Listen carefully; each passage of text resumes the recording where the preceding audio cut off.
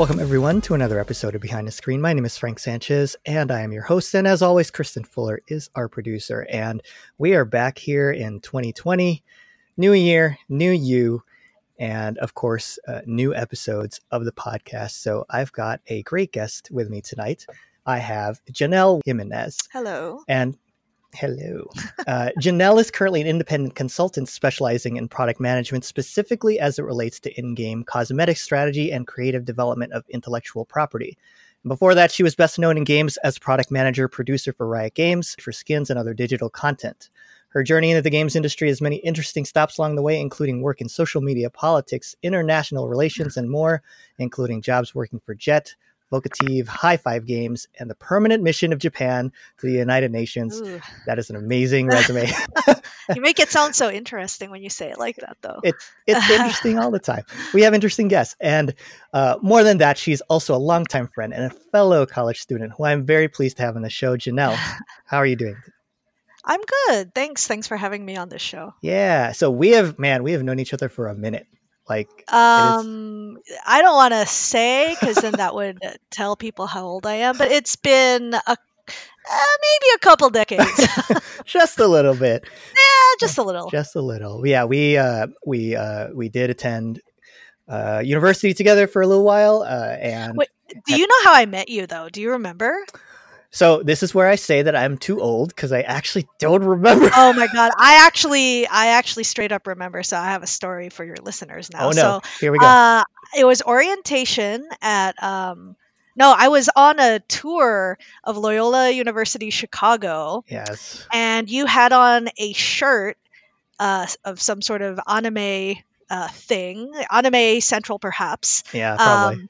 I introduced myself to you. I was like, oh my God, I go there. And you like introduce yourself as staff. That's cool. And then when I went for orientation, you were my orientation person. That's right. Yeah, now I remember. Oh my goodness. So I was like, yes. yeah, I was like, wait, I know you from two different worlds. This is so weird. I know you from like anime convention stuff. And then like, yeah, you're the dude at orientation, like showing me around. It was kind of wild. Yeah. It was, I really enjoyed that program. That program was called Genesis. And cool. It was, I joined the program because when I went through the program as a student, it was really cool to see people who were students who were invested in welcoming other students and bringing them into the community and making them feel welcome. And so I suppose that, that plants the seeds. Yeah. That's awesome. And then it planted the seeds for basically what I do today, working in community and games. So, it's that desire to be inclusive and include people and show them things and have them be enjoyable. And I know you've done that in your work as well. And yeah, so thanks for the reminder. We're both in the games industry. I know, how weird is that? And it's pretty weird. We took Japanese together. I remember that. Oh yeah. That was a fun course indeed. But yeah, so we've known each other for quite some time. It has been a journey for both of us, definitely. And one thing that I wanted to kind of start out asking you about is that I've really noticed that even now, after you've been at Riot, that you have this sort of high level of engagement and sort of welcoming attitude towards the people who follow you, either on social media or in those other places. And where does that sort of come from, as far as your desire to be to include people and give them insight into things like skins and how things come together and how products get released and all of that? Like, what's your main motivation for doing that and sort of being inclusive to players when you're trying to explain to them, oh yeah, this is a really cool project, this is what what happened here, these are cool things? So I think it's like, I think I have two answers here. One is it's just kind of inherent to my personality. I'm a pretty extroverted person once I got over my shyness.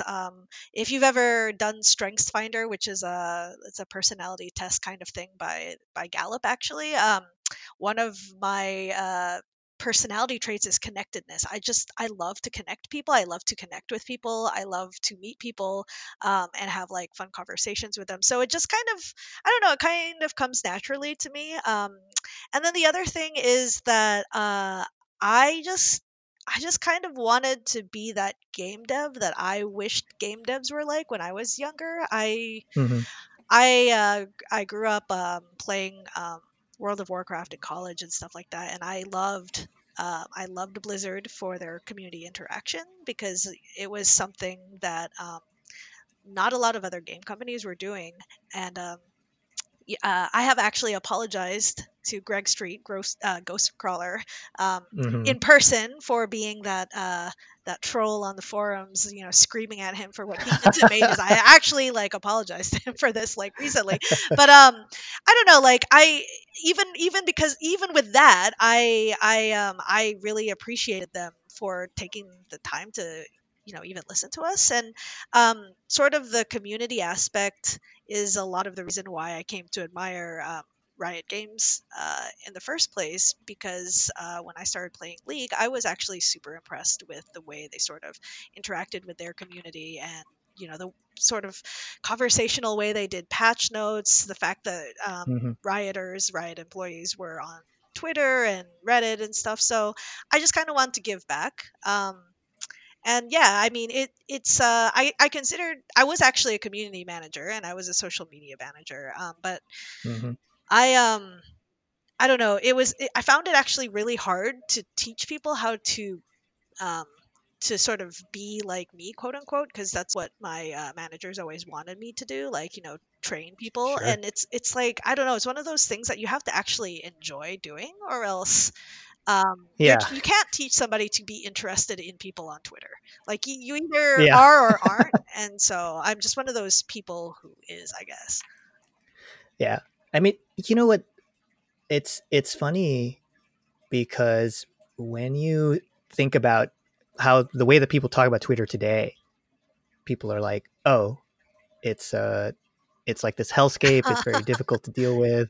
It's there's a lot going on there, and yeah, I have my issues with the platform, but yes, as someone who works in a front facing sort of position where you constantly are exposed to that level of feedback, you have to, on some level, enjoy it, even though it's Yeah. hard. Man, there are days that are difficult, and I know you've had them too. And it's you have to have that kind of passion's a really bad word. It's more like you have to have some kind of I think it's a it has to personality bring you trait. some kind of joy. Yeah, yeah. You have to either have the desire to pass on a good experience to other people, or get people excited about something that you're working on, and and know that the fact that not everyone's going to agree with you, and not everyone is going to, not even everyone is going to be nice to Yeah. you, and that's it's hard sometimes, especially when you deal with it day to day. Yeah, no, it can be really, really draining. And that's also part of the reason I didn't want um to be necessarily player facing as a core component of my job. Everything I did at Riot that was public, I basically like did for free. I mean, I mean, I wasn't paid to do that. Basically, it's just like anyone can. People were encouraged at Riot to, um, to be vocal on Twitter, to be out their authentic selves, on forums, Reddit, what have you, and like unless you were a community manager, that was just something you could do if you wanted to do it, and no one was expecting you to do it. And for me, I enjoyed being the product manager that could actually sort of explain to players why we made the choices we did. And I wanted to do it because as a gamer myself, I just thought this stuff was interesting. Like, I don't know. I think the kind of players who tend to follow me on Twitter are also the kinds of players who they want to know the, like, I don't know, the real inside baseball kind of stuff that no one else cares about but us. Like, what is Star Guardian Lux's uh favorite food or something like Yeah. that. Because the reality is like sometimes we actually have very complicated world bibles, and have thought about like the deeper meaning of what this character has in their hand when they're doing like a joke emote or something. So I loved being able to share that stuff because it felt like a Right. Right. waste Right. to like kind of have it die. Yeah. Yeah. I mean, there's a lot of stuff that you, if you can talk about it, it's great, but a lot of the times you can't.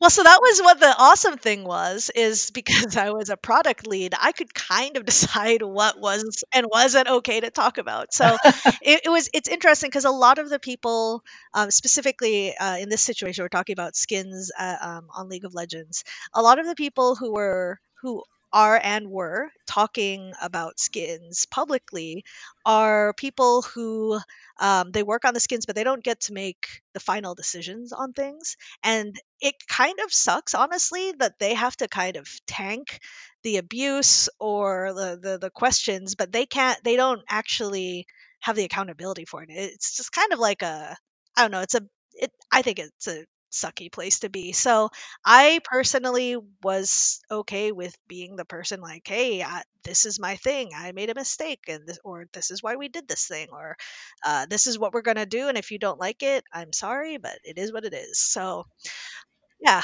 Yeah. Yep. It's not an easy job. no, no. and it's very stressful at times and all that. But one thing that I noticed, speaking to what you used to do at Riot, or even after you left, was something would come out that was released, like a skin or a product or something like that, and you'd be like, yeah, you know what, this was really exciting, it was a real cool project that I worked on, or somebody else worked on. And so there's some fortuitous timing, because today the Warriors cinematic came out for season 2020 for League of Legends. And you one thing that I kind of wanted to ask you is that, what's the best part of being able to comment on a product or something that gets released, like a skin or a cinematic or something like that that you worked on? And what's the best part about communicating that to players?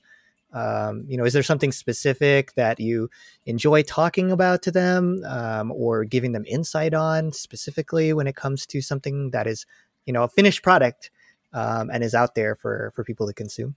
I think one of my primary sort of motivators was um, I really wanted people to understand the aspect of teamwork in the game industry, and like how many moving parts these things have. I think, and I'm including myself. Before I was in the game industry, like I think people tend to think of you know, like game companies as made up of people who do literally everything Yeah. on a game. Yep. It's kind of the classic. Somebody will complain to say me, a skins product manager, about games balance, Mhm. or they'll complain to a community manager about something that they have literally nothing to do with. And I have always enjoyed highlighting things like this concept was, a concept artist solved the problems for it, but the skin itself was actually made by like 20 people. Oh yeah. And it wasn't the concept artist who decided every single part of it. They didn't even decide the final look of the skin. Hmm. Everybody has a different role. So I've always enjoyed sort of um, kind of peeling back that layer of like what goes actually into making a game. Yeah. Something like this Warriors video, which I didn't work on, but I know a lot of the people who did. I mean, Hmm. this thing must have had like just within Riot probably 20 or more people working on it, Yep. from artists to marketing people to writers, and then think about the studio who made all of the stuff for it. So it's Sure. like it's a team effort. It's never one person who does everything. Yeah, yeah, and I always like to try to communicate that as much as possible.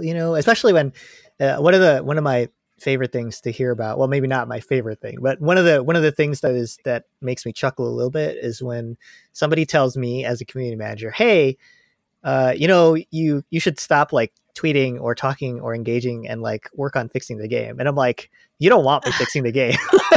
You don't Yeah, want me for working sure. on bugs or trying to draw something because I can't draw, and doing that, because like it's a team effort. Like there's a whole bunch of other Yeah. people that deal with that. So I mean, um, like there have been times in game, because personally, I'm the sort of person that if somebody says something rude to me, I can't help but say something bad. I've gotten better at that, but every once in yeah. a while, you'd have somebody be like, "Hey, why don't you stop making skins and go fix the game, or stop playing League and go fix the game?" And I'm Right, just right, right. like, buddy, if I could do stuff like that, I would ban your ass like right now, but I can't. So here I am trying to farm. Be quiet. But yeah. No, I hear you on that one. You know what? You know what's interesting about, and one of the reasons why I look forward to talking to you is because of that insight into the process, right? So, in the course of the episodes that we have sort of made, talking to different people in the games industry, I've talked to a concept artist, I've talked to a 3D artist, I've talked to a rigger, and so all three of them, to a person, have said it is, it is a sort of an assembly line, but it is a group team effort to make one thing work. And so I'm kind of curious about what what you think would be best beneficial for players to understand as far as your role goes as a producer, as someone who's a product manager, in that sort of oversight. What do you wish that players understood a little bit better about, first, what you do, and secondly, about what it really takes to get that team effort to get to that final product, to then release that product and then have to iterate it on the product afterwards? Like, yeah. Well, so when people asked, what does a product manager do? It's hard for me to describe because honestly, it's different in every game studio. It's even at Riot Games, it was different on every game and every team. Um, Sure.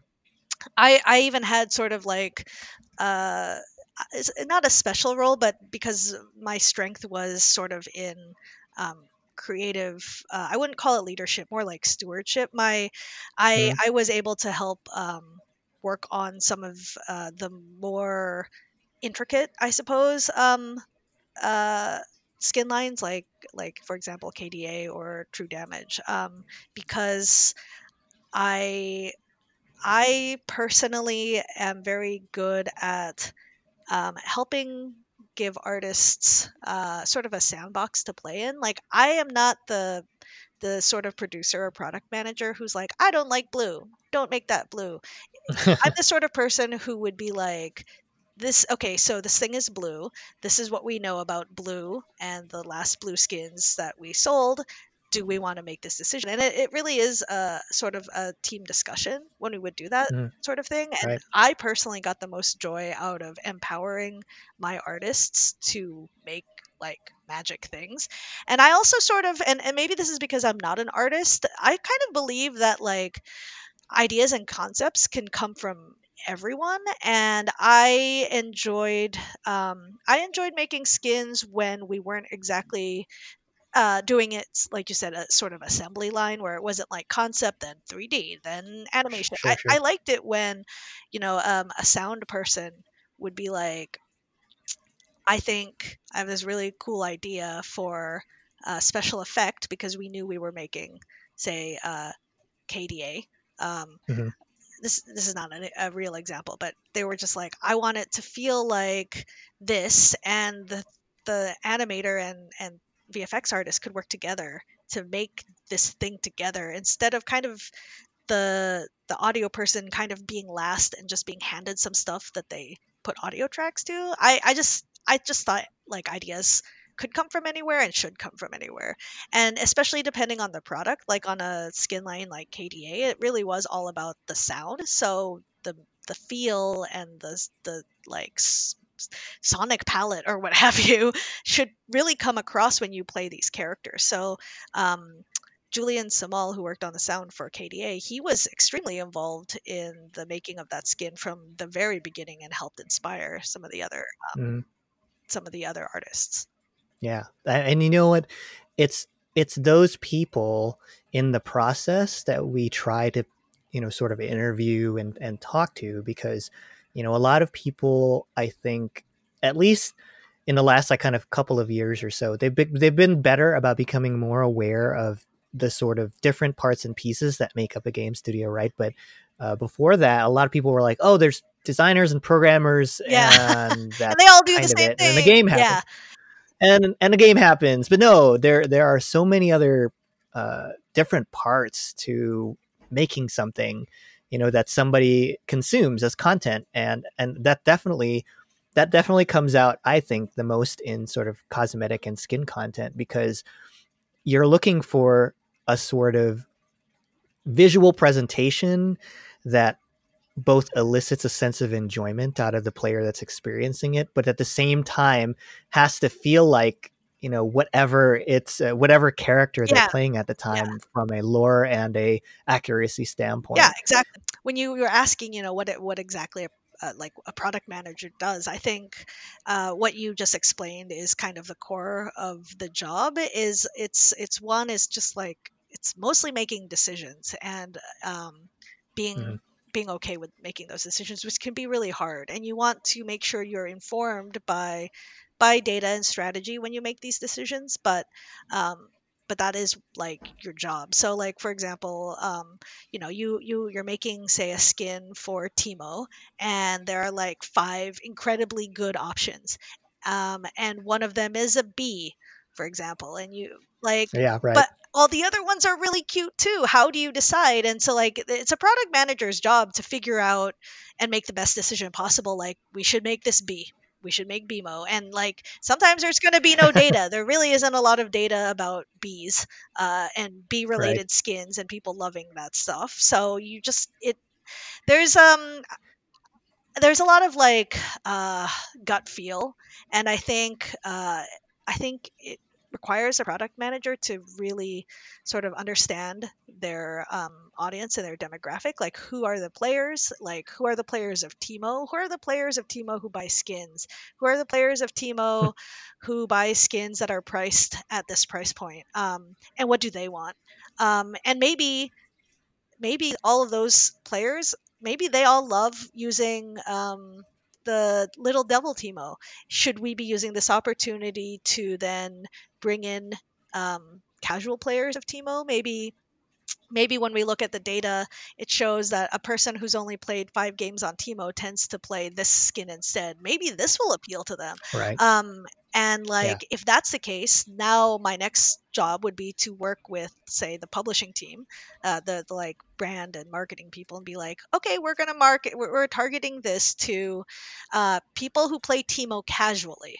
Um, and we kind of want people to kind of laugh and think it's funny and buy it for when they feel like playing Teemo and they want to have a really funny skin. So then it becomes part of the sort of marketing campaign to make sure that's who we're targeting. So that's Yeah. basically what a product manager does, I guess, in a nutshell on a daily basis. And then day to day, it would be like you know checking out the concepts of the skin, and does this bee skin, is this illegal in some country, or is there a trademark violation here? Are we Right. are we using our time wisely? Let's and this is I did not work on BMO, by the way. I'm just using this example because it came to mind, and it's a lovely skin with bees. But let's say that for some reason this BMO skin is taking like 3 months to make for some reason, and it's like really not done, but the team really believes Yeah. that they should put more in, and like I say no, and then we put it on PBE. Players are super upset, they want more, but the team's already moved on to something else. It becomes this question of like, how much more can you add without taking from like the future? Because it then becomes an issue of like production and timelines, which is the part that I didn't like that much. It's extremely Right. important, um, but I'm not that great at it myself, because I'm the sort of person that's just like, well, why don't I just work like a 16-hour day to get this done? So I'm not the right person that you Yeah. want like overseeing somebody's like team health and timelines. Yeah. Yeah. No, I hear you. So if you Yeah. go back like 5 minutes or so, the kind of people that play Timo, those are the kind of people that like to watch the world burn. That's just my that's just my opinion. And but I say that as someone who maybe kind of has some support in Jungle Timo games in There their you go. history lurking And around. and I'm curious to know which skin you use when I you use Devil that. Timo. Oh, how I use interesting. That's really interesting. It's really interesting that in other That words, doesn't I'm surprise me at all. oh god, it was a Little Devil Timo, and I really liked Omega Squad Timo. That was a really great skin. Did you buy And Timo? I Yes. mean, BMO. Sorry, did you buy No, BMO? no, no, no, no, not yet, not yet. See, So you're actually somebody I would not have expected to buy BMO because yes, you already have two very good skins that you use to yes. be a little jerk with. Thanks.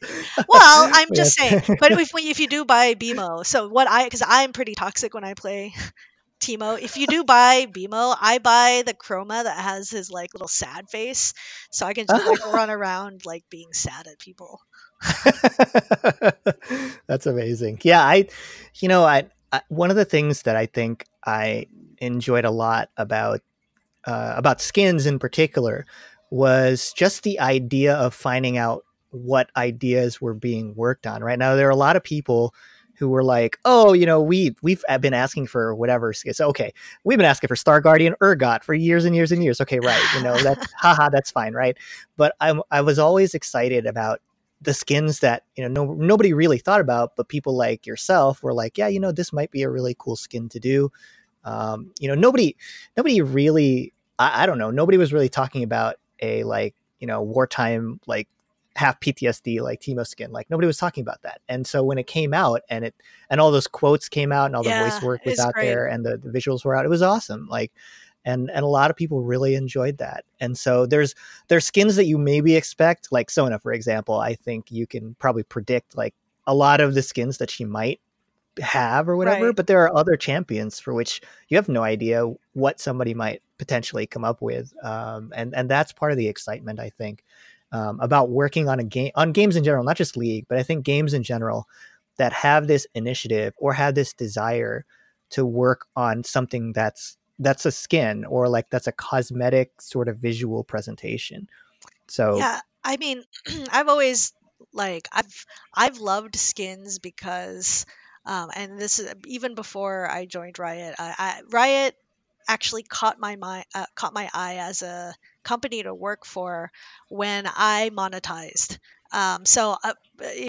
If we go back to who I was as a human, yep, like about yep. 10 years ago, I was that person. I had a keyboard. I don't remember the name of it, but every since I didn't pay for it, every 30 seconds I got an ad. Every 30 seconds on my mobile keyboard, I got an ad, and I refused to Oh. pay 99 cents to monetize for it. And people thought I was crazy. They're like, "How can you type on this thing?" I'm like, "Oh, it's just a pop-up ad. I can make it go away." And they're like, "But it comes up every 30 seconds." I'm like, "I refuse to spend any money." And then like lo and behold, Riot got me to um they got me to spend money buying a champion because it wasn't in free rotation, and then I really want to buy a skin for them. I'm like, wait a minute, what is this? Like, how did they Right, get me right, to right, right. do this and want to do this without feeling bad about it? Like, I am the person that refuses to pay for anything online, and now I'm like buying like a completely optional outfit for a character. That's insane. So that really sort Yeah, of yeah, got yeah. me thinking about like free to play and cosmetics and why I enjoyed cosmetics. And it's for the same reason I like real life cosmetics and clothing. It's about like expression of yourself. Like, Hmm. yes, this Sure. skin for this character is completely optional, but like so is like almost everything in life. Like we don't have to do a lot of things, but we do. It's like it doesn't matter what color sheets you use or what kind of towels you have or what kind of color your house is, but people pay money for these things because it's about expressing yourself. So Yeah. it makes complete sense to me that people, myself included, get very, very passionate about how you express yourself in a game that you spend thousands of hours playing. Oh yeah, and especially in a game like League, where I think frequently, and myself included, but I think a lot of players of the game, they find an identity that they can communicate. And I'm not talking about like chat or like the way that they talk to players or whatever, where they're question mark Right. pinging where my where I'm at because I'm the support, whatever. Anyway, sorry. But like more like they find a character or a set of characters or champion that they really feel like they resonate with and they want to play and in that 40 to 45 minutes of game time when they're competing to win in a game, they want they want to identify and have agency with a character or a champion that they feel like, either they relate to or one in which they feel like they have the most agency with, in a team Yeah, setting, for sure. and so like that's why I was I became a Vi main is because of, I identified with, the idea of this character who was a reformed sort of criminal who is now like an enforcer, right? And they're basically laying down the law from the jungle, right? And so the way that her identity was communicated and the way that her abilities sort of fed into that identity was why I kind of really enjoyed that character. And so when skins come out for the character, like Warring Kingdoms Vi was one of my favorite That's a ones, great skin. uh, or Demon Vi. Those play into an identity or an aspect of that identity where you take that Yeah. in another direction. And so those are the most fun things I find when it comes to games that succeed at being able to have like a cosmetic and skin line. But I'm curious because you're serving as a consultant now on and trying to help companies understand like how to establish that kind of rapport with players through optional cosmetic Yes. Yes. investment basically in skins. Is there a few like guiding principles that you would use for a company that's say starting from zero or basically from a very small place to get them to understand like this is how you establish that line like you were talking about where players want to feel like they were able to express themselves by purchasing or accommodating with additional revenue things that make like a character basically just it's a visual update, but that's the kind of thing that they want. Is there stuff that you usually will tell companies like this is what you should focus on, or these are the kind of things that will help you get to a place where you're successful in establishing that kind of rapport with players? Yeah. So I think, okay, so I'm going to answer this from two different angles. Sure. So me as Janelle, as someone who thinks about sort of like creative development and like the meaning of a skin, I guess. I think like an important piece of advice is to like not to look at what other people are doing, because it doesn't matter what skin was successful for Diva in Overwatch or what was hot in League of Legends, because Right. players liked those things because of those characters. It isn't just an outfit. And I think that's what people sort of they make they make the mistake is they think it's just like an outfit. So they can put like a schoolgirl outfit on anyone, or they can make Oh, yeah, yeah, pop right. star outfits for anyone, or they can make bees for anyone, or whatever, or like even League has done the same thing.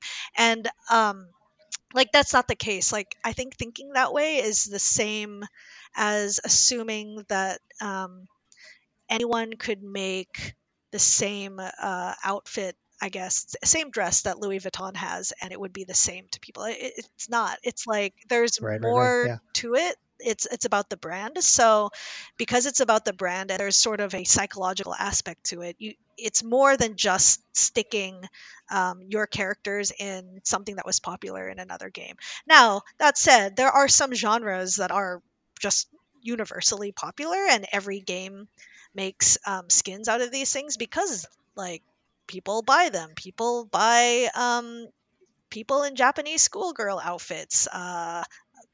People buy like mechs, like mech suit stuff. People like gothic Lolita stuff. There's certain things that are just kind of popular cross genre.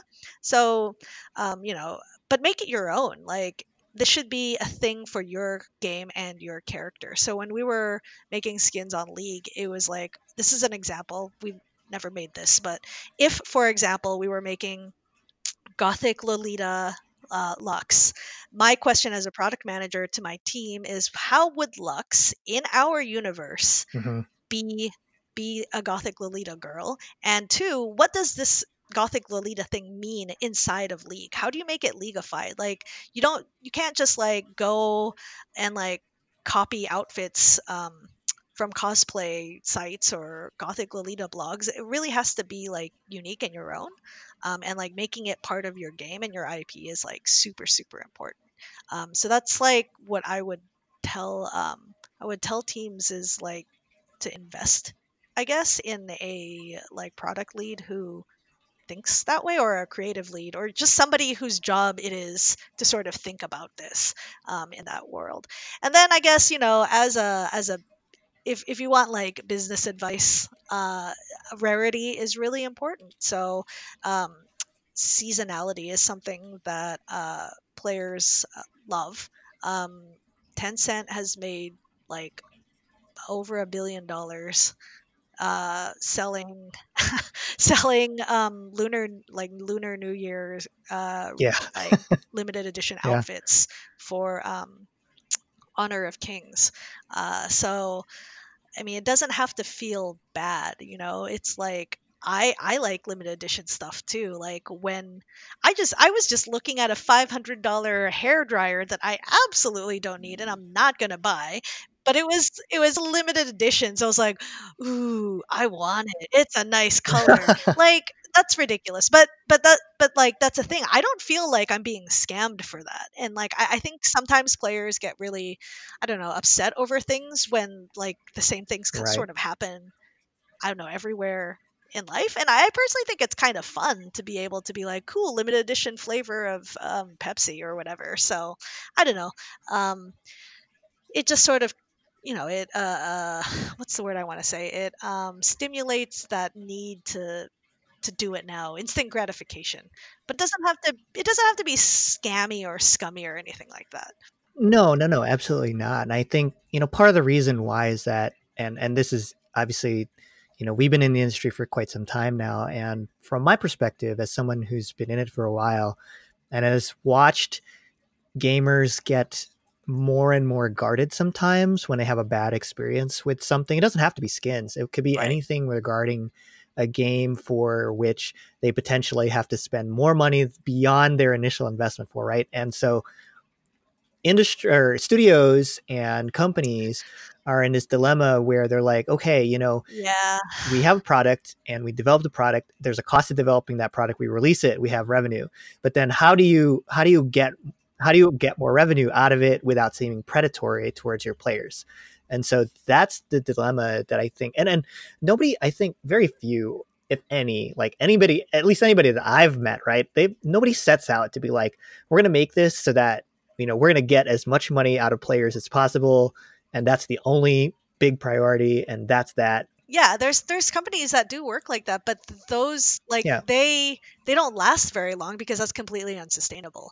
It's Right. like they Right. might get a few bucks out of you because it's super pay to win, but like you're churned after like 3 months, and like so that's not sustainable. So any like real game company, I think, who cares about its players is trying to go for the long run, and it's a really tricky balance because Hmm.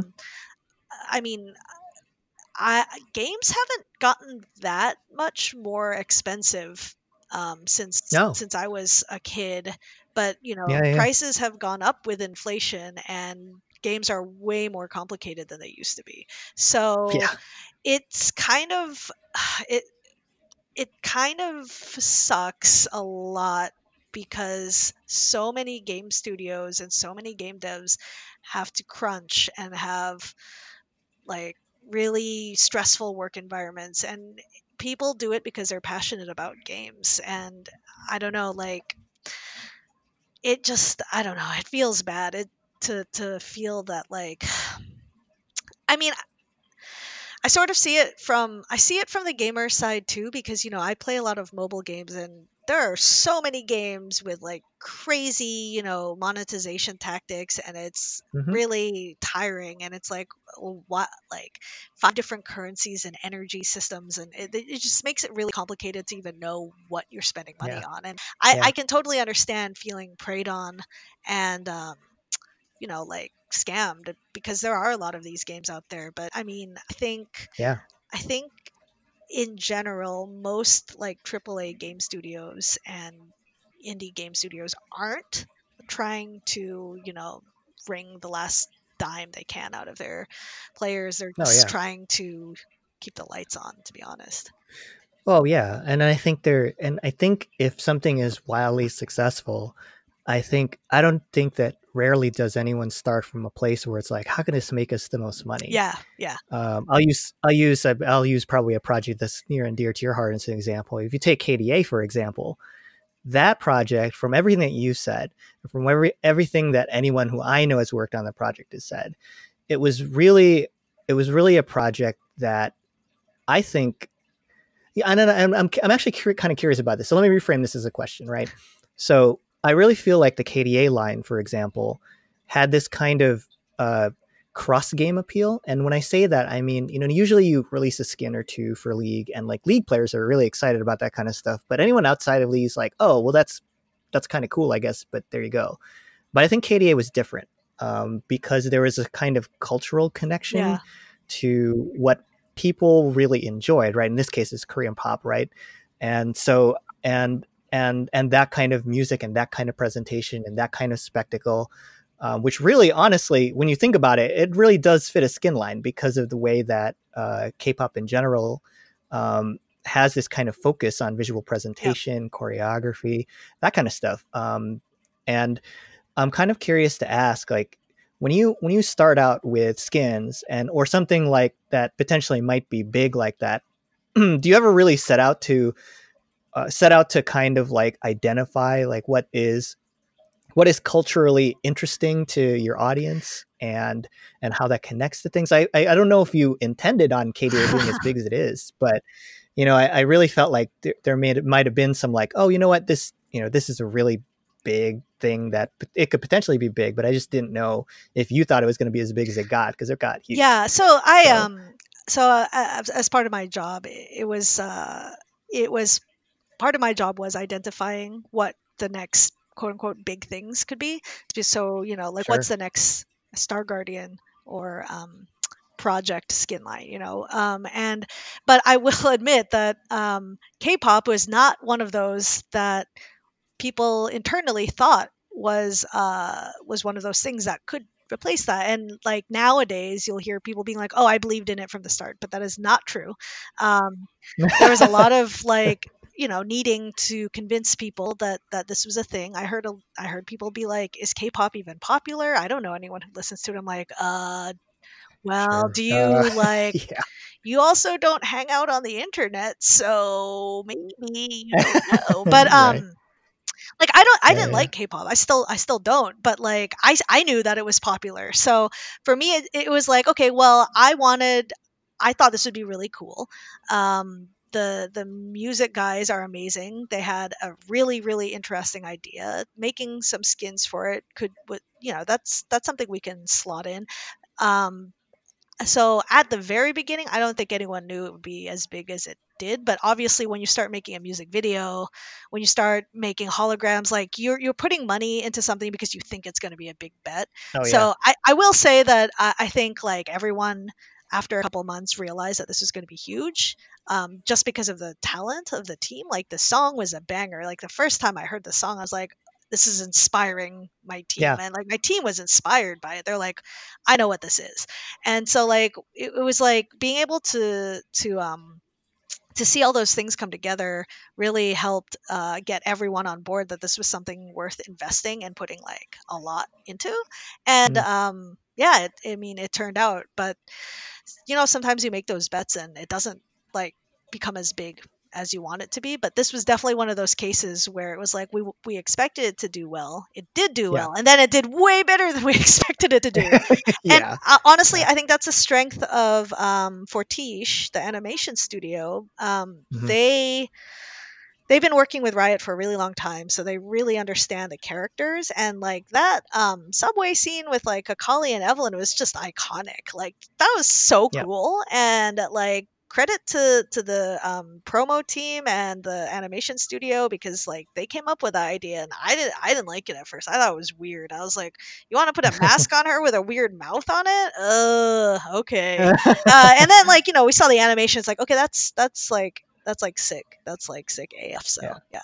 Yeah. Exactly. Yeah. And I mean, like, it was great because like, yeah, you know what, I almost like it better or prefer that you weren't a K-pop fan and still are not, because it allows you to have that eye, that kind of objective eye, that kind of avoid the kind of traps that you might fall into if you are super into something. Now it can work in your favor, obviously there Of are course. positives Yeah. to that, right? But I think in a producer role, I think there's a big focus, at least for the people that I've talked to, right? Because studios have different ways of defining producers, Yeah. but there's a big focus on objectivity and being able to have that kind of bird's eye view of the team and the overall project. And then, like you were talking about, make decisions, even hard ones, regarding a project or how well it's going or how well you think it's going to appeal to players when it's out. And so, it probably benefited from the fact that, you weren't a big fan and still are not. Me, like I'm one of those people who made the transition from J-pop to K-pop. And so like, that's the kind of thing where, and I have a very focused sort of preference for the groups that I like. And so it was interesting just because of the fact that I really felt that with KDA, there was a really nice sort of capturing of that sort of, experience that you have when you see a group in concert and that they perform, right? So, I recently saw Dreamcatcher, which is basically my favorite K-pop group out there. They do something different. Like they're not happy or peppy or anything like that. They put rock behind their Huh. K-pop sound, and it works out really well for them. They're not as popular as a result, but that's fine. I mean, they have an identity that they clearly communicate and resonate with a Right. certain subset of the K-pop fan base. And so, but the overall experience, I think, was one of the things where it is a spectacle and it is something that has these sort of bright and kind of in your face sort of presentations and visuals. So when you talk about like, yeah, you're totally going to put a mask on Akali and it's totally going to have a mouth. Like, yeah, I was skeptical about that too, first time around, like just watching it when it was released. But then as I watched it more, I kind of understood like, oh yeah, this is something that is, accurate to the presentation that you're trying to do with these skins. And so that was really cool to see. Okay, so something that I think is really important to a product manager or a producer or an art lead or a creative lead or anything is like you have your taste, but you also have to be really objective. So there are a lot of things that I worked on that I didn't particularly like. Like I don't like mechs, I don't like robots, but I worked on those things, and in my mind, it wasn't about making me happy. It was about making the players who like those things and the players of this particular champion happy. And I think when you have like a really good team, then you can sort of find those people who are experts in that field and who can say like, yes, this is authentically mech anime, we should do this, Mm-hmm, mm-hmm. to help sort of give you that eye on something. And I think it also matters to be objective when you are working on something you're really passionate about. So, like when I worked on the Coven skin line, which was basically, high fashion witches, which is basically my dream aesthetic. That because that was something I've always wanted to do, it required me to also sort of, not not to be passionate but not try to have my own way with everything. And the way the two champions came out, I was really happy with. But like, I have wanted them looking a certain way? Yes. Like I actually had different mood boards, but what came out is what would make the players the most happy. And so that's like what mattered. So I don't know, I think the objectivity thing is actually something that is one of the soft skills that I developed when I was doing international relations, to be honest. Just sort of being able to see things from other people's perspectives and kind of take yourself away from a situation and to find out the best outcome for everyone. It's kind of a funny thing because, sometimes people be like, wow, did you like take anything from that experience? And it's like, not really, but there are some good like soft skills, just well, life skills. It's actually really good to sort of be able to look at the big picture and even in your daily life or what Yeah. have you. Yeah, I think so. I'm actually interested in some of the stuff that you did prior to coming to Ride. And I mean, like, and in a lot of cases, like there are a few places that people have been before, and we talk a little bit about them, but you have been anywhere and everywhere, I think. And so I'm kind of trying to figure out, what might have been most influential for you and sort of your development or your road into the games industry. So, Uh, Mm. if there was one or two positions that you could pick from what you did prior to that that helped you prepare for this kind of journey into games, or things that made you develop skills that you use even today in the roles that you play, what positions were those, and what'd you learn basically? Okay, yeah. So I'm gonna highlight two jobs, but first I'm gonna tell you my life story. So I grew up, I grew up in Indianapolis, Indiana, in the 80s and 90s, and I actually went to a pretty racist high school. The mascot was a rebel soldier, and the Confederate flag was used. Actually, the high school, which I won't name, but they have Yeah, made national news at least twice in the past year for things that I think are pretty embarrassing, to be honest. But yeah, yeah, anyways, yeah. I basically wanted to get out of where I was, and I grew up sort of on the internet. I loved anime because as an Asian American, I was constantly reminded that I was Asian American, but I didn't really feel like it. So, and I didn't really know what that meant. So, I kind of Yeah, clinged same. on to Japanese animation because it was the only representation of being Asian that I could find in the early 90s, to be honest. Like Hmm. Sailor Moon being in Japan was way closer to me than me feeling like I was those girls than some of the other stuff that I was watching on TV. So Yeah, yeah, yeah. when it came to like high school, I had like two things I wanted to do. I wanted to, this one's weird, but I wanted to work for the UN. Hmm. And the Hmm. other one was I wanted to work in tech, like a startup, because that just sounded cool. And wouldn't it be cool if I could do both? But around the time, actually, when I graduated in '99, that was the dot com crash, the first one. And so, Yep. my 17-year-old brain is like, oh, well, I guess the internet's not going anywhere. So I guess I'll go do something else. And I decided to pursue my interest in international relations, and I went to Loyola, but then transferred to the University of Southern California, where I graduated with a double major in international relations and Japan. I focused on economics and Hmm. politics, and I ended up. My first job was in rural Japan as a coordinator for international relations at a city hall in a town of 5,000 people. It was really interesting because my job was basically anything that I could remotely justify as being international. So I mean, some people took that and decided that they would just visit elementary schools or translate, but I don't know. I'm kind of like a go-getter ish type person. So I was like, but I want to Oh yeah, do yeah. more. So one of the things I did was I started international cooking classes, which I didn't know how to cook, by the way, but I just wanted to teach these grannies and these housewives in Japan like what to how they could do that. So city halls in Japan have these very robust sort of community classes and uh, like continued education because it's just kind of part of how they live their lives there. So I would teach these ladies how to make Mexican food, how to make Chinese food, how to make Filipino food.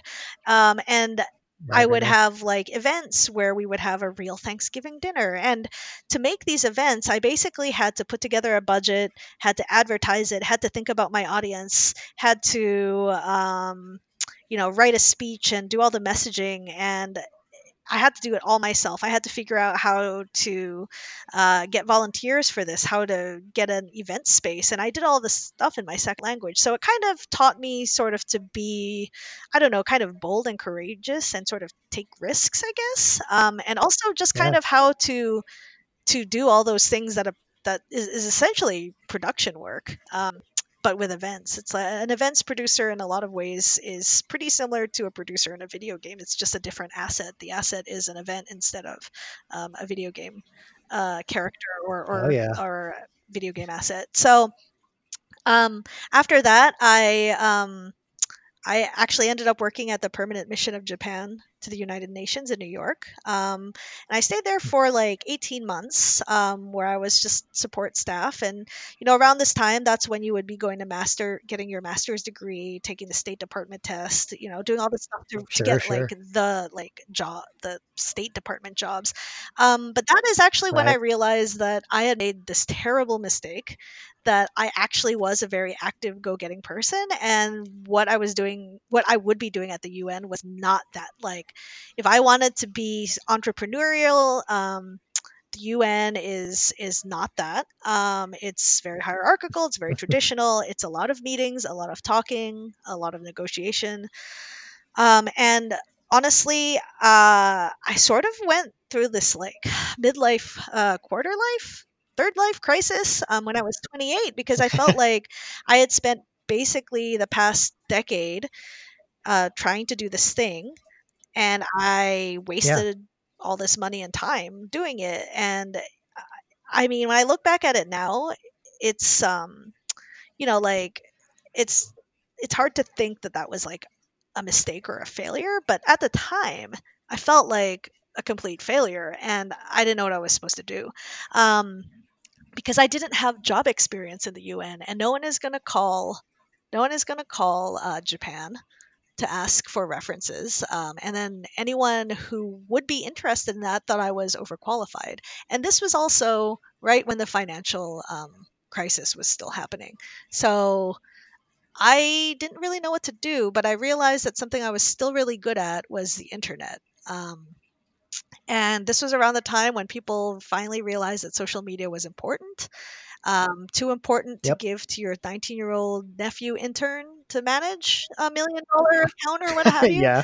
Um, and because I Yeah. had Yeah. run websites and fan communities for so long, I actually I knew a lot about how to do SEO and Google ad buys and stuff like that. So I actually was able to hop from startup to startup because of that, until I came across a company that hired me because the marketing director was a community manager on The Sims Online.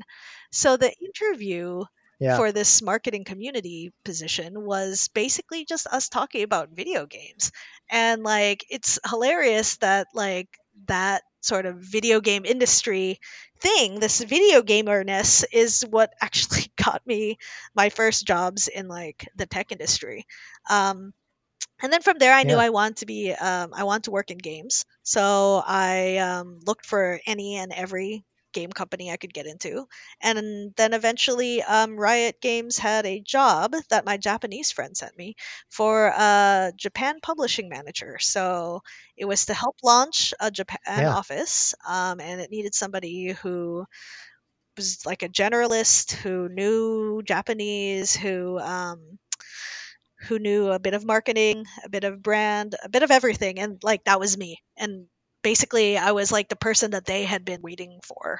And yeah, then while at Yeah. Riot, it was 6 years of kind of going all over the place and doing a lot of things there before I landed on Skins. In 2000, Hmm. and I don't even remember, 14 now. And since Riot, I've decided that I want to start my own business, in something, kind of a childhood dream I always had, which was to be a fashion designer. I don't actually want to be the designer, though. I know that I'm good at product management. So while I consult about in-game outfits, I also am trying to make a fashion company to make real-world outfits. Yeah. Yeah. That is, man. That is it is definitely something that a go-getter person like you would definitely be suited for. And so when I and I've had the benefit of knowing you for so long, right? And so to be able to look and see and occasionally comment on the journey that you've had, and know that I have like the greatest respect for you, just because of the fact that it takes a lot to go through a certain amount of time and be like, this is really not for me.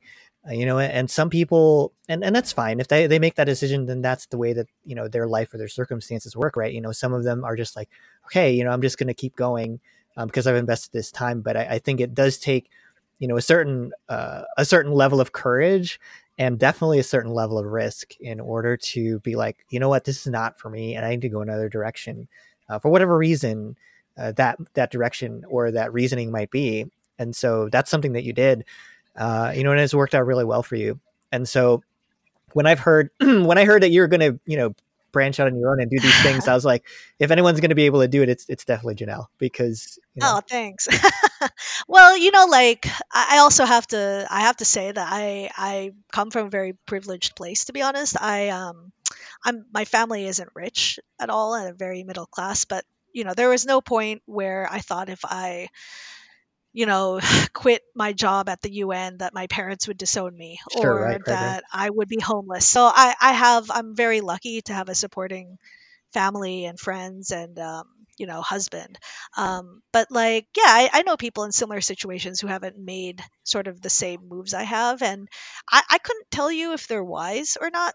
I have to be honest. Like, sometimes I look back at the people that I was also like, who were managers, social media managers at the same company Sure. with me, my colleagues at the time, who are now directors or VPs at like different startups. And it's like, man, that could be me. Did I make the right choice? Like to be perfectly honest, my salary has essentially stayed within the same band for like 10 years. Like Mhm. it's gone up a little bit, but nothing compared to what it would be if I had stayed on the same track and stayed as a community manager or stayed as like a social media marketing manager or a digital marketing manager. If I had stayed there, then I could probably be making twice as much. Right. So sometimes, I get in my brain and I'm like, is was I doing the right thing? Like, am I successful? But I think, I mean, all I can do is just like, I don't know. It's like this is funny. Life is not a video game. There's no save There points. it's We're so there's no save points. Like so, and like you can't skill reset is real hard in the real world. yeah, right. Have you ever seen the Reddit Outdoors? If not, you should. No, I definitely should. It's basically it's a I think that's what it's called. Yeah, outdoors. It's basically a subreddit that pretends that the world is an MMO. So it's just like, why is skill reset so hard? And like, Huh. why did it's hilarious.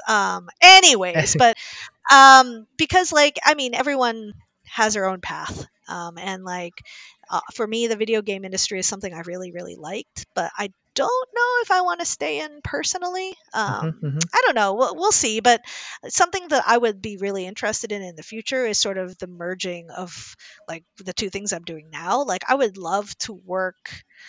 I don't know when this is going to happen, but I hope it's soon. But in a future where we have augmented reality kind of everywhere, and I can see a future where people are basically buying skins for themselves, Yeah. like in real life. And I actually I was interviewed by the BBC a couple months ago on something similar because there's apparently people out there who make digital clothing that people can put on for like Instagram and stuff. And like we've all seen the Instagram filters where Yeah. you can Of make your course. face a dog or whatever, or add like a cute flower crown. So we're really not that far away from being able to put clothes. Probably next 5 years. And like personally, I would love to like work on something like that. It's not exactly game related, but it could be. But it is like the merging of like tech and fashion, which are two things that I'm super passionate about. Oh yeah, definitely for sure. So I will make you feel a little bit better about the whole community social manager thing, media manager thing, and trust me, our particular field is fraught with like, where do you go once you're done with like community and social media management and stuff like that? And yeah, Yeah. one direction you can go is VP directorship, like stuff like that. But there are a lot of people who just get burned out, at the Yeah. constant engagement. And they don't know, there's a challenge about where to go from there. Like, oh, maybe producer is where you want to go. Maybe you want to go marketing director or another direction like that. But the path is fraught with what I think in community management and games is like a lack of direction when it comes to consistent scope. And so like you go to a studio or any other studio, and like you look at the position of community or social media manager is completely different sometimes depending on how you look at it. Oh yeah, for sure. And so then, without any sort of disparate ideas of what the position is supposed to be, the career advancement path becomes a lot more murky. Sometimes it leads to really good things, and they have for a lot of my friends that I know who worked in community and are doing bigger things now, much like your coworkers who worked in similar positions. But there are a lot of other people who are like, man, I feel so tired every day. I'm stressed out every day. I'm not sure where I'm going to go. Or even like you were talking about, like whether they want to stay in games or whether they want to apply their skills Right. elsewhere. And so that it's just one of those things where it's just like, I don't know if there's like a right path really, from our particular subset of the field. But there are paths so there's no like path to success that, everyone Right. has to subscribe to. So don't worry about that. That's not a problem. I think that's the problem with being a generalist, which I think a lot of like community managers are, and product managers and producers are as well. Is like you can do a lot of things, but you're not like super skilled at one technical thing like an engineer or an artist is. So it makes it hard to just kind of know where to go next if you're sort of feeling lost. Yeah. I think it's a real dilemma sometimes, especially for people who front face in games and who are on one level or another, even the most resilient people that I know who work in a position where they're constantly either engaged with players or having to read player feedback, where they might be psychologically or physically affected by having to do that day in and day out. And so, I mean, and so, yeah. I actually went through that similarly. Like I had a project which is a legendary skin for Misfortune, his character in League of Legends, called Gun Goddess Misfortune, and this has come out publicly since, but there was a question of whether or not this should be an ultimate skin or something between an ultimate and a legendary. And I actually just made a Freudian slip because I called her a legendary. She's an ultimate skin. But I personally had wanted her to be something like a legendary plus or something like that. But it's since come out that there are other people in the studio who felt differently, and the outcome of that is uh, I I suffered a lot of like very personal attacks, and just a like ton of hate and vocal outcry. And honestly, it wasn't that bothered me. It was just a feeling that I let my entire team down. And just like, because man, like when they would read the subreddit, they would just be so bummed out. Like, and feeling like I failed to protect them from that because I'm their lead. Like this isn't supposed to happen, Like, and if it does, like they should have expected it, but no one expected it, and it was I don't know, it was just a mess, and I spent like a really long time trying to get over it, and honestly, I think it kind of led to my burnout at Riot, because I just couldn't get over it. Everyone else got over it, like my managers, everyone was just like, if these things happen, it's not your fault. Like it literally isn't your fault what we decided to price her as. That actually isn't my like that is not within my like scope. Like that's a decision that gets made higher than me. So but they were just like move on, but like I just couldn't move on. I don't know, it was a really weird thing. It really stung me, and I think it's ultimately what led me to leave Riot. When I really think about it, is like that was the thing that led to the burnout crisis that led me to quit Riot like 18 months later. No, I hear you, and I think part of the reason is that when you work so closely with a community and you're successful with them, I think one of the most successful traits that you can have as somebody who works with and who engages with players often and has a rapport that they build with them is the fact that you feel very keenly how they feel. And conversely, if you turn that inward to the studio, how you feel, what others feel when they read the feedback that players give. And so it's a double-edged sword because, on one hand, you're very much in tune with and in sync with how your internal team is feeling about a particular initiative or project, and then how players are feeling about how that project is presented and how they consume the content, how it makes them feel, with regards to the player experience.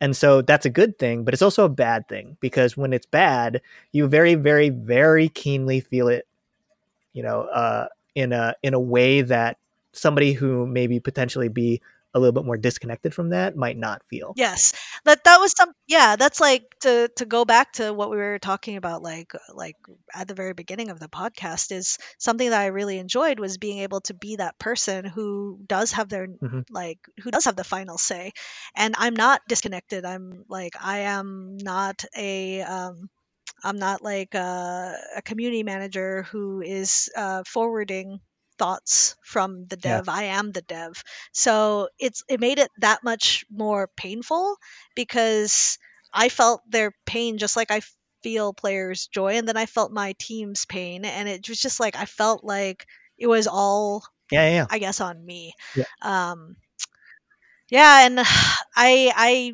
think that I don't know. I think that in the future, if I'm in a future role again, I'll probably be a little more careful about something like that because it just I learned that I really couldn't handle being put in Hmm. the Hmm. middle of the fire like that. Like I've dealt with tons of outcry and criticism, but this was, I don't know, this felt really really different, and I couldn't tell you why, but Hmm. it did. Yeah. I mean, you feel that kind of crisis, I think, at some point in games if you work with players, and I felt it before on other projects, where it isn't your fault.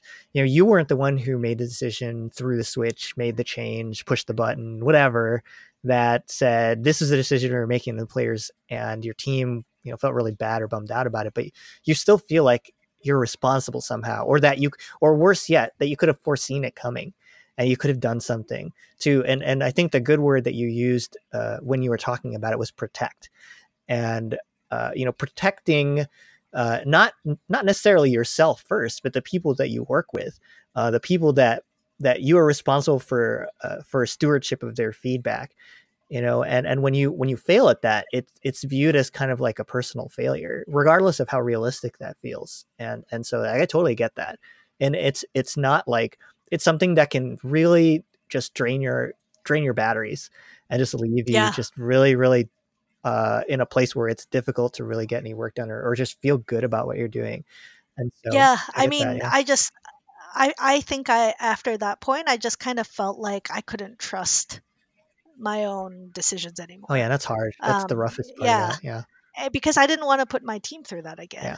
Like, and so that was, and like I said earlier, one of the most important things for a product manager is to be objective. But you can't be objective if you are assuming all your choices are bad, Yeah. because that's not objectivity. Yeah. Right. Right. You, yeah, you usually start second guessing yourself and then third guessing yourself, and it just Yeah, twists you into like a knot, and it just makes it a lot more difficult. Yeah, I totally get that.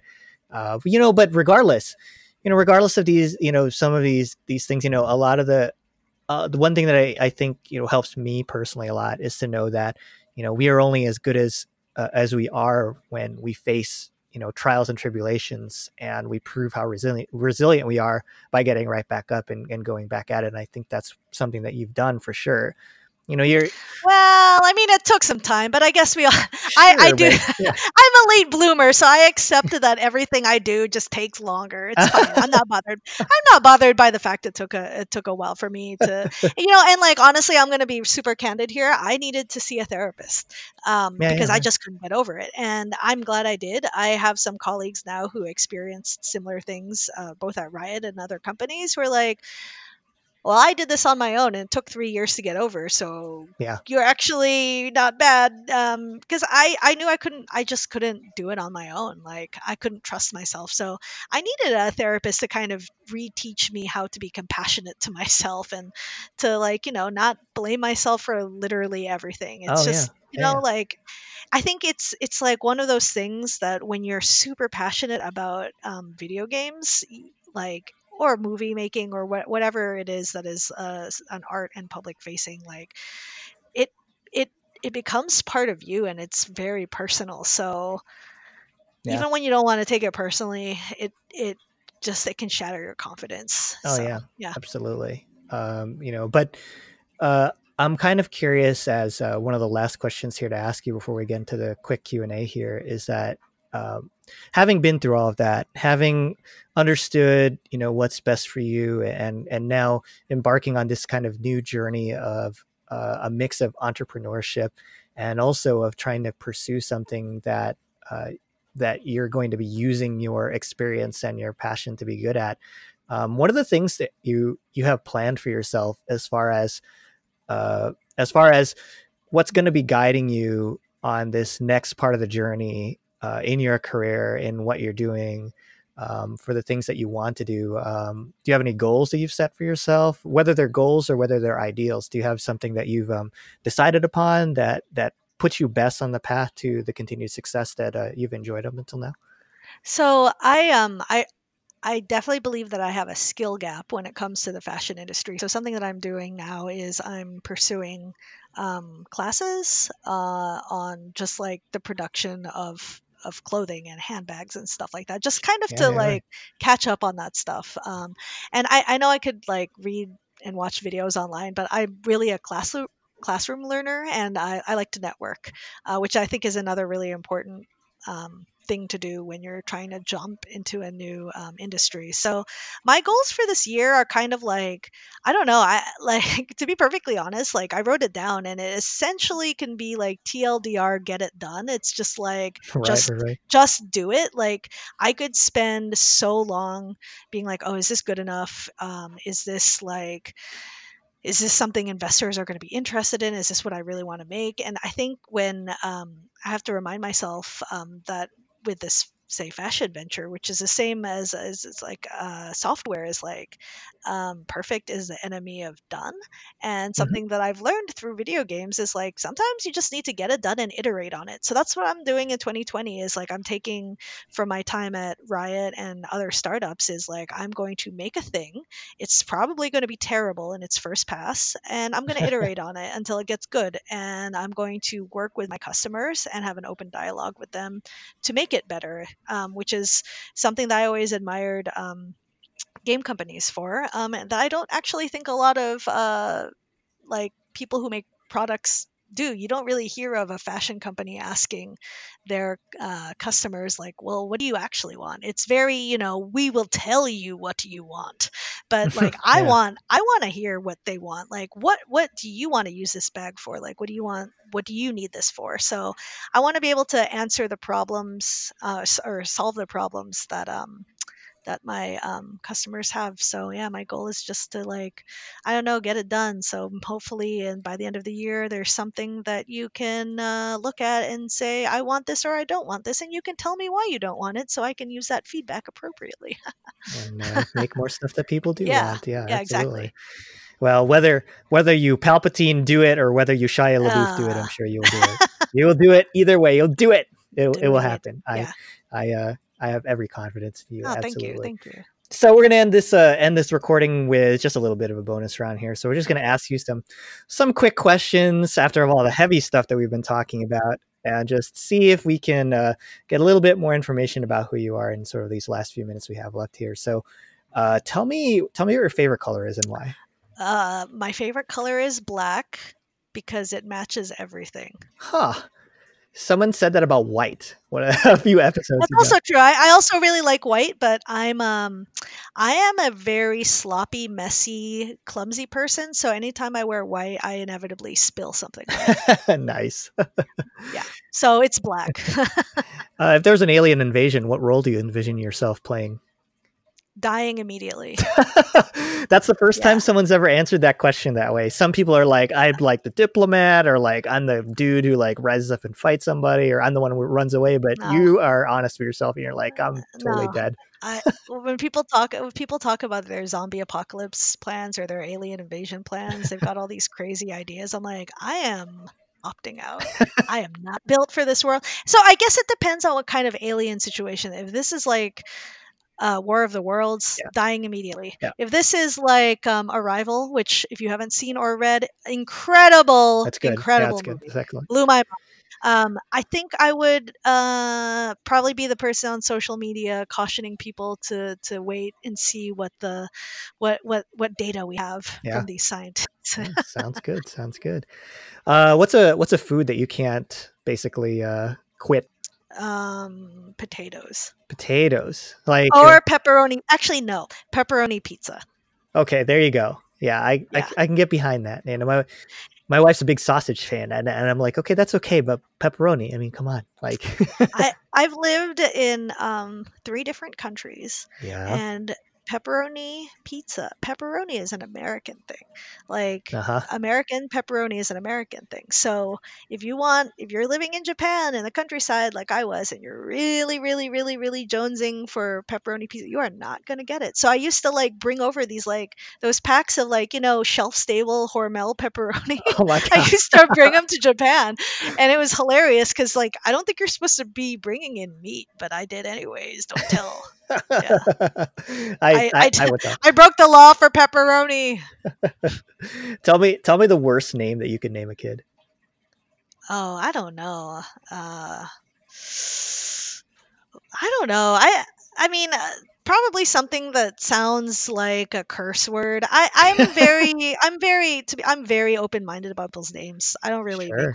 People can name their kids whatever they want. Like somebody was the first person who decided that like Elizabeth was a name, and now it's classic. But Yeah, right, exactly. But someone had to decide on that first yeah, and get that done, basically. yeah. Well, I mean, like the last couple of guests that I've asked this question about, they've taken the easy way out and said Daenerys or Khaleesi, and I was just like, oh, I mean, okay, take the. I suppose so, but it's yeah, but fine. it's not that. I mean, It was wasn't that she? bad of an ending. Wasn't that? I mean, was she really? Was she really wrong? No, I'm just kidding. I Oh no.